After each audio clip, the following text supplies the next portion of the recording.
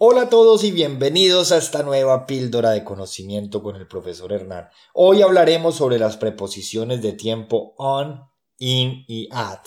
Estas pueden parecer confusas al principio, pero son muy importantes y además muy fáciles. Empecemos con on. Se utiliza para días específicos y fechas. Por ejemplo, la fiesta es el sábado. Se traduciría como The party is on Saturday.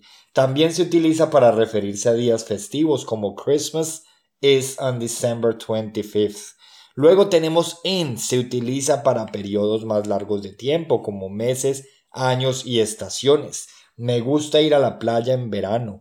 I like to go to the beach in the summer. También se utiliza para referirse a periodos de tiempo como en una hora o en 2 días.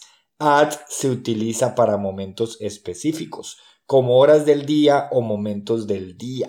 Por ejemplo, nos vemos a las 6 de la tarde. We'll see each other at 6 p.m. También lo utilizamos para referirnos a momentos específicos durante el día. At dawn o at midnight.